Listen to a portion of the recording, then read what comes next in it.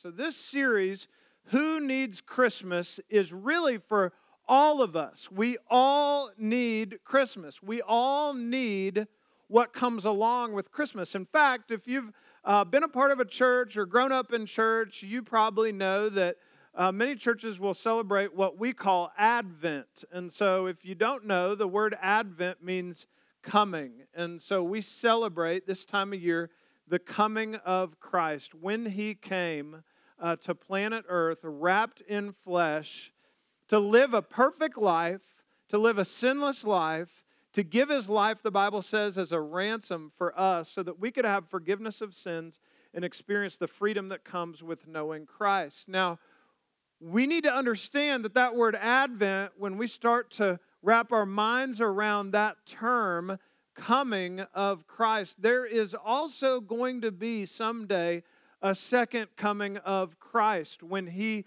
comes back to take His people. Now, that could happen while we're here, or it could happen after we pass and go on to heaven. And so I just want us to make sure we understand the power that is in Advent, that Christ came and He's also going to come again. And so as we start this series and this message this morning, I want to encourage you with the first of four themes that we'll be looking at during the Advent season, during the Christmas season. And the thing that I want to look at this morning, the theme that I want us to really study this morning is the theme of hope. Who needs hope? Who needs hope? Because in the season of Christmas, we see the theme over and over and over again of hope. The reality is we're all hoping for something. Every single one of us in the room this morning is hoping for something. We're all hoping for something. Now, you might be hoping for something that's very tangible that you can hold on to, or you may be hoping for something that's not really tangible.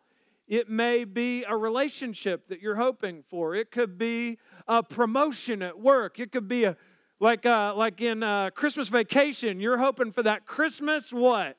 The Christmas bonus, right? And you're just hoping for that. And there are all kinds of things we are hoping for. Now, this week I was reminded of something that many of us hope for and also look for. I was at a family's house and the husband couldn't find the car keys.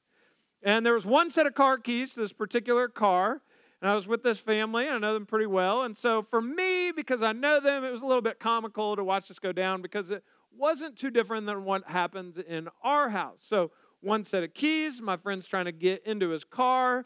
He's looking everywhere, and I'm hanging out in the kitchen with him, and he's turning, you ever done this? You turn everything upside down, hoping to find the keys. And we finally... he's looked in all the bedrooms, he's looked in the family room, and there's only one place left that has not been searched: the purse of the wife. And he says, "Honey, do you mind if I look in the purse?" And she says, "That's fine." And as she's continuing her sentence, which is just don't flip it upside down, he's actually flipping it upside down. And literally, couldn't have timed it better. The thing that the wife did not want to have happen happens, and everything. We're talking like artifacts from ancient history. Things are flowing out of the purse, and we're just hoping there is a set of keys. And then the wife enters the scene, and there is just more hoping, maybe for other things. And there is just still, and I don't know if you've ever been maybe like a third party, like a fly on the wall in the middle of maybe just a little bit of tension and conflict. And I see a bulge in the purse, like in this little zipper pocket.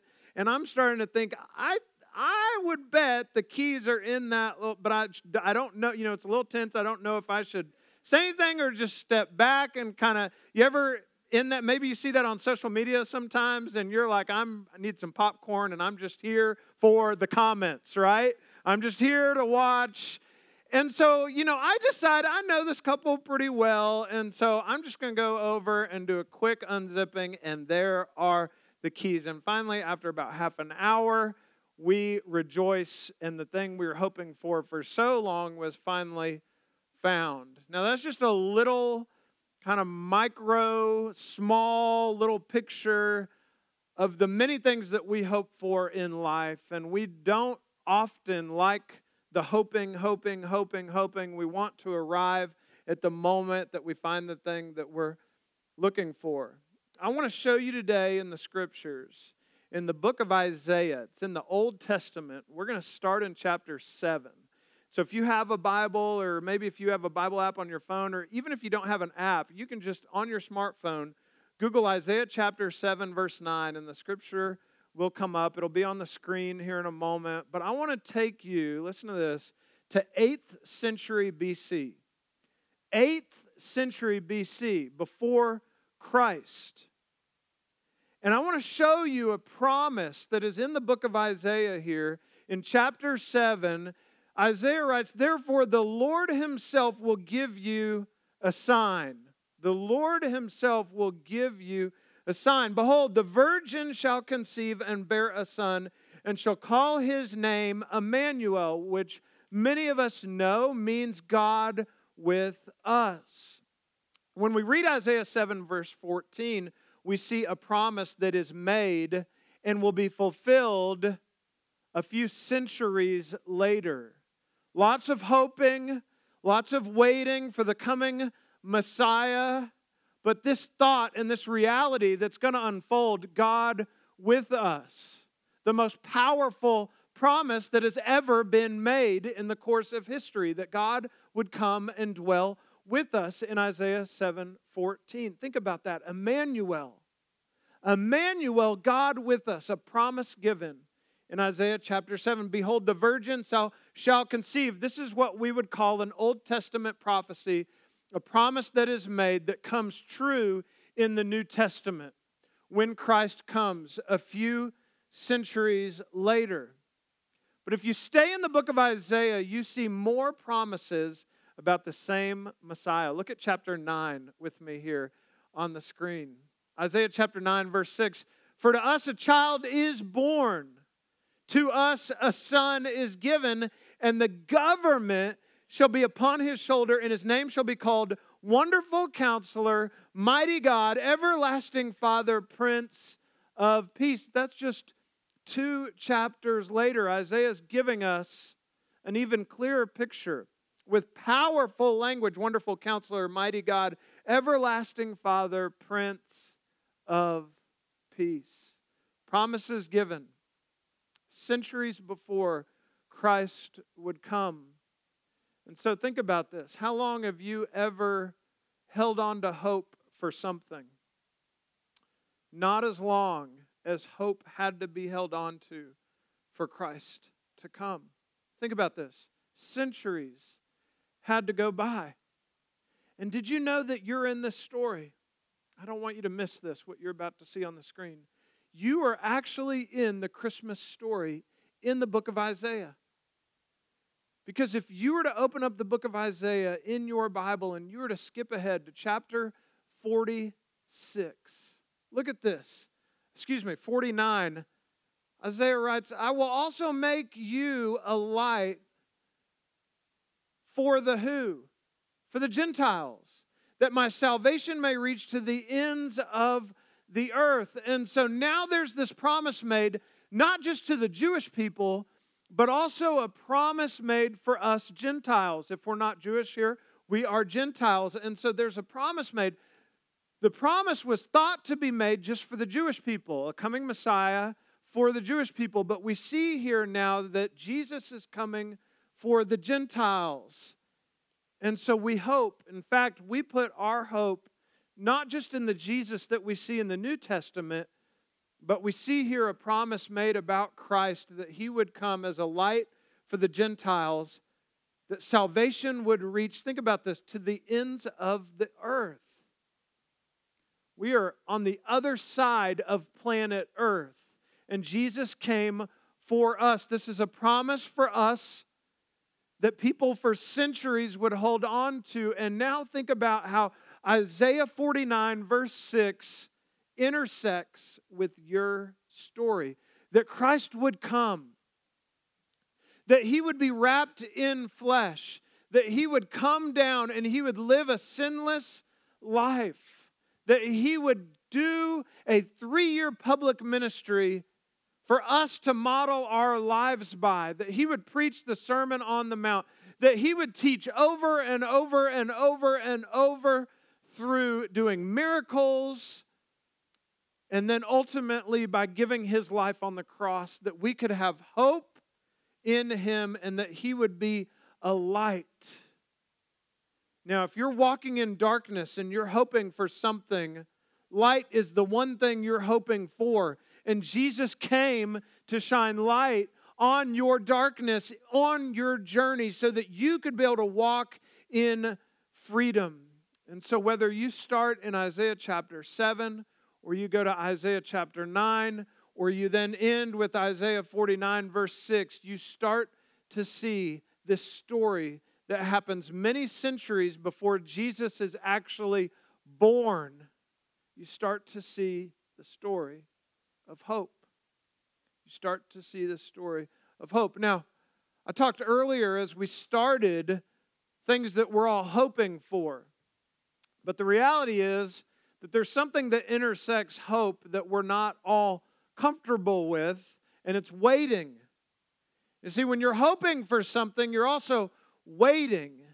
And so we're not just hoping and waiting for the job promotion. We're hoping for the things that come after that, and so we have to wait. And I don't know, maybe you're hoping and waiting for a relationship that maybe just started, but you're hoping and waiting to see what comes of that relationship. Maybe you're waiting, maybe you're here this morning and you and your spouse are hoping and waiting for your own child to be conceived, and you have waited for a long, long time, and you are here this morning and you are weary and tired of the waiting. And God wants you to know this morning, and He wants you to be encouraged this morning, that there is power in knowing Christ in the waiting.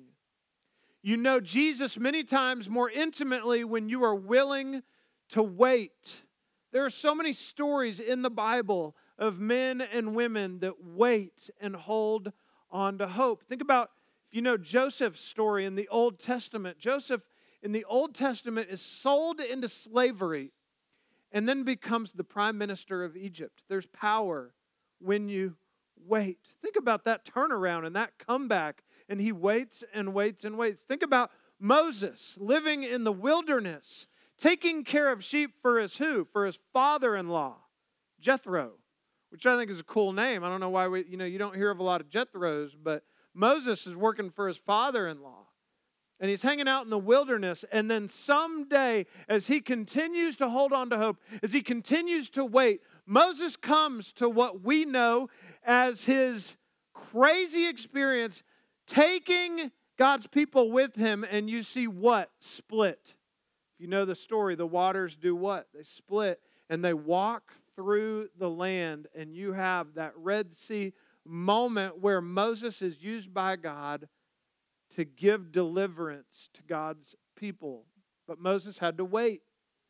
And we could look at story after story after story where people that love God hold on to hope and wait even when they can't see the promise fulfilled. And they even feel like, read the Psalms, read David's prayers, and you see David holding on to hope and waiting and waiting and waiting. And so if you're here this morning and you're waiting on something, you're in great company, because there's men and women in the Bible, in the Old Testament, in the New Testament, that hold on to hope and wait with everything that's in them, and they know God more the more they hold on to hope and the more they're willing to wait. And I want to illustrate this in a powerful way by sharing a quote with you by Eugene Peterson. This quote is going to be on the screen, but it talks all about hope and waiting. Look at this with me. Hoping does not mean doing nothing. Hoping does not mean doing nothing. It is the opposite of desperate and panicky manipulations, of scurrying and worrying. And hoping is not dreaming. It is not spinning on illusion or fantasy to protect us from our boredom or our pain. It means a confident, alert expectation that God will do, look at this, what He said He will do. It is imagination put in the harness of what? Of faith. It is imagination put in the harness of faith. It is a willingness to let God do it His way and in His time. That is such a great, powerful unpacking of waiting on God and putting our full hope and trust in what He has for the story that He wants to write in your life, because God is a lover of writing stories in each and every one of our lives. But here's what I believe about many of us, because we are so passionate about pursuing our own stories. I think many times we grab on to our own desires and we do panic and we miss out on the stories that God wants to write in our lives because we don't wait and we rush into something and we don't want to wait on God. And so I don't know what that looks like for you this morning, but here's what I do know about this season. I know that last weekend happened, Thanksgiving, Black Friday, you visit family, whatever that looked like for you.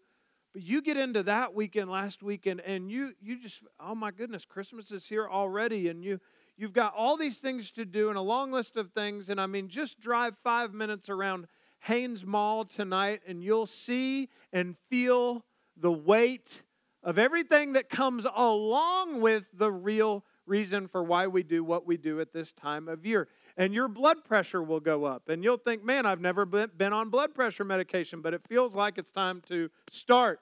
And so we take our eyes off of where it should be, and we stop being captivated by Christ, and we start to be obsessed with the tyranny of the urgent, of all the things that come alongside the Christmas season. And so I just wonder, what would it look like if we had a renewed vision for the hope of Christmas? What would it look like if we had a renewed vision for the hope of Christmas? I've got a couple of things here on the screen. You'll see this first one, kind of a main idea that we get out of Isaiah chapter 7, out of Isaiah chapter 9, out of Isaiah chapter 49, verse 6. And here's the first one. The hope found in the coming of Christ fuels the proper focus we have at Christmas. The hope found in the coming of Christ fuels the proper focus we have at Christmas. Think about that. What would it look like in your life if you let the hope of Christ fuel this entire month for you? Fuel it. Next slide. Look at this. We fully realize how much we need Christmas. Who needs Christmas? We all need Christmas. And we fully realize how much we need Christmas when we are filled with the hope that Christ came to set me free, that Christ came to set you free, that Christ came to set all of us free. And we fully realize how much we need Christmas when we are filled with the hope that Christ came to set us free.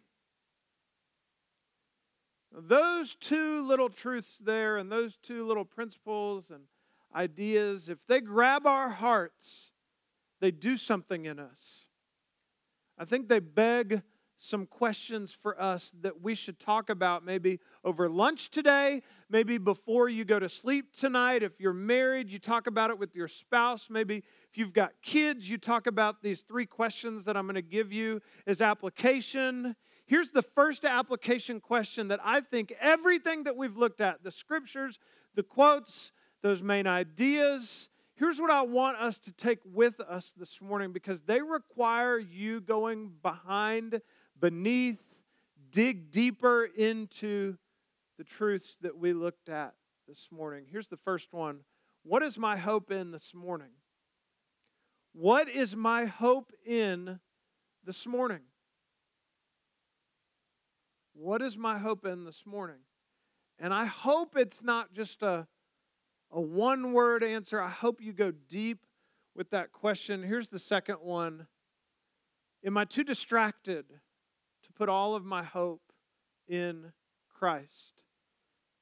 Think about that question. I'm going to leave that up just for a moment. I just want you to look at it on one of the screens.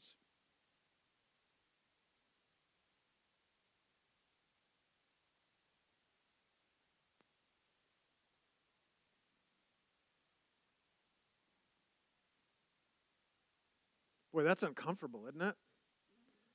5 seconds of stillness.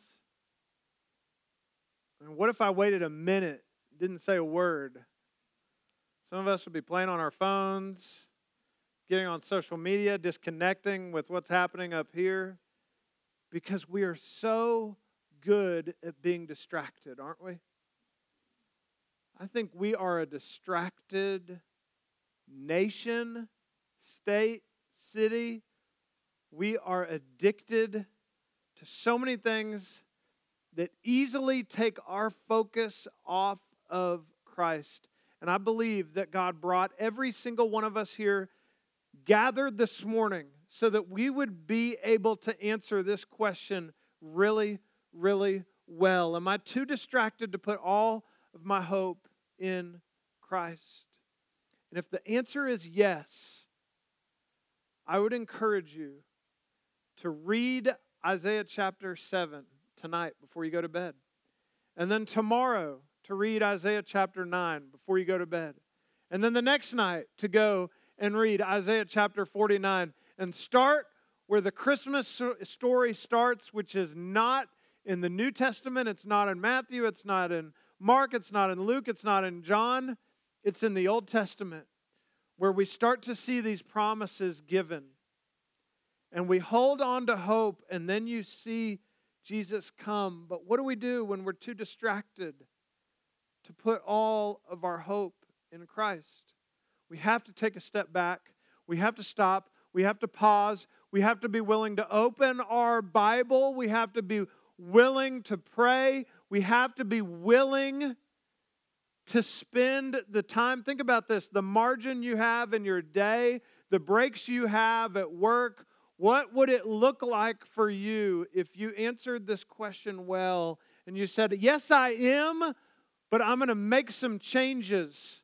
So for the next few days, for the next few weeks, I don't miss out on focusing my heart and captivating my mind on Christ and being focused on what He wants for me. Here's the last question for all of us. How could Christmas be different this year if we focused fully on the hope that comes with Jesus Christ?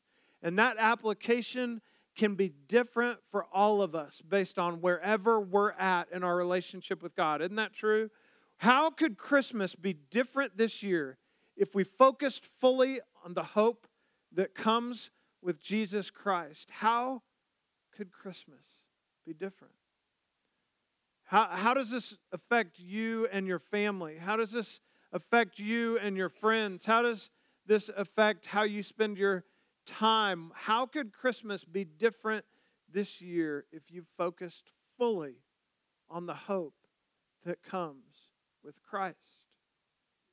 There are so many different ways you could apply this question and end up in a place where you look back at the end of December and you say, I was obedient in this area of my life and I was able to celebrate the real, true, authentic, genuine meaning of Christmas because I focused my heart fully on the hope that comes with knowing Christ and inviting others to know that hope.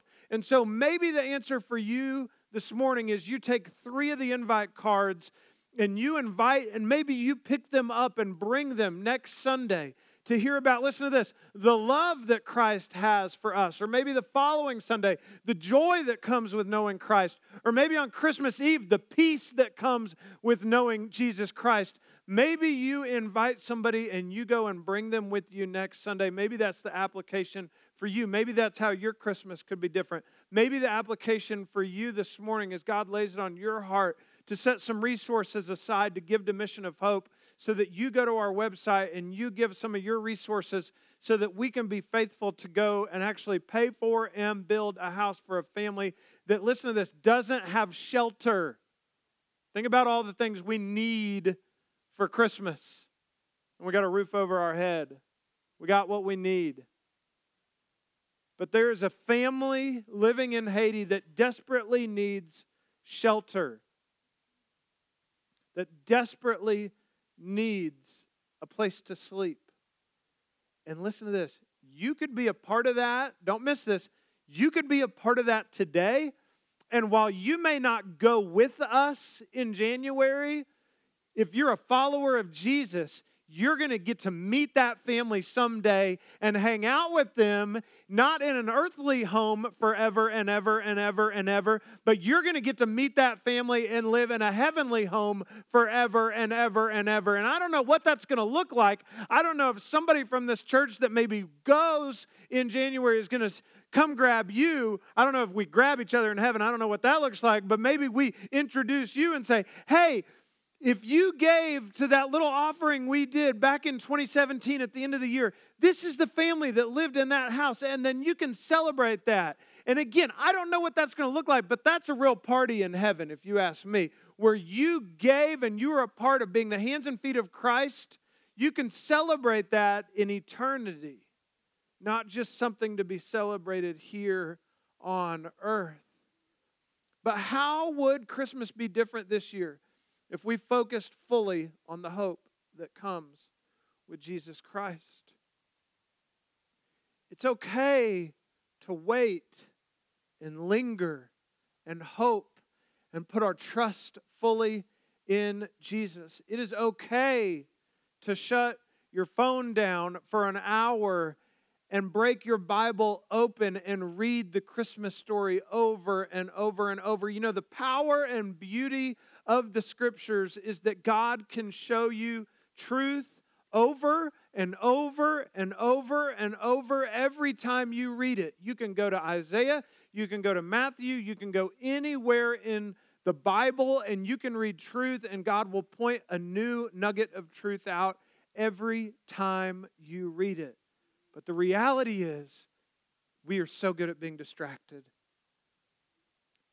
And I want to challenge you this morning more than I've ever challenged you before to set your heart and your mind and your soul and your spirit, everything that's in you, on the hope that comes with knowing Jesus as your Lord and Savior, putting your hope and your trust and your faith in Him and not missing out on the blessings that come with that. There is intimacy in a relationship with Jesus. And He wants to do something new in your heart, I believe, this Christmas season, where we will surrender all the distractions and we will lay all of them down, and we'll ask God to be more and more and more active in our lives so that we don't miss out on the power that comes with knowing Christ and inviting others to know the hope that is found in Him. And so I don't know exactly what the application looks like for you, but God does. God knows. His Spirit wants to speak to you this morning and make the application so clear. And He wants to lay on your heart maybe somebody that you know that you can be faithful to bring here and invite them to know the love that is found in Christ. And so, Twin City, what would it look like if we would be faithful to take a step of faith and to put our full hope and trust and be faithful to wait on God and His best for us? Let's pray together this morning. Heavenly Father, we love You. And we love Your Word. And we celebrate Your goodness and kindness to us this morning. God, we pray that You would use the next few weeks to guide us to more and more truth, especially during this Christmas season, God. God, we want to prayerfully consider what You might be asking us to do, to be faithful to what You've called us to do as a church, whether it's inviting people, whether it's bringing someone that we know You have put on our hearts. Maybe it's giving to be a part of what we believe You want to do in Haiti. God, would You use us as Your people to be faithful to what You've called us to do. It's in your name that we pray, Jesus. Amen.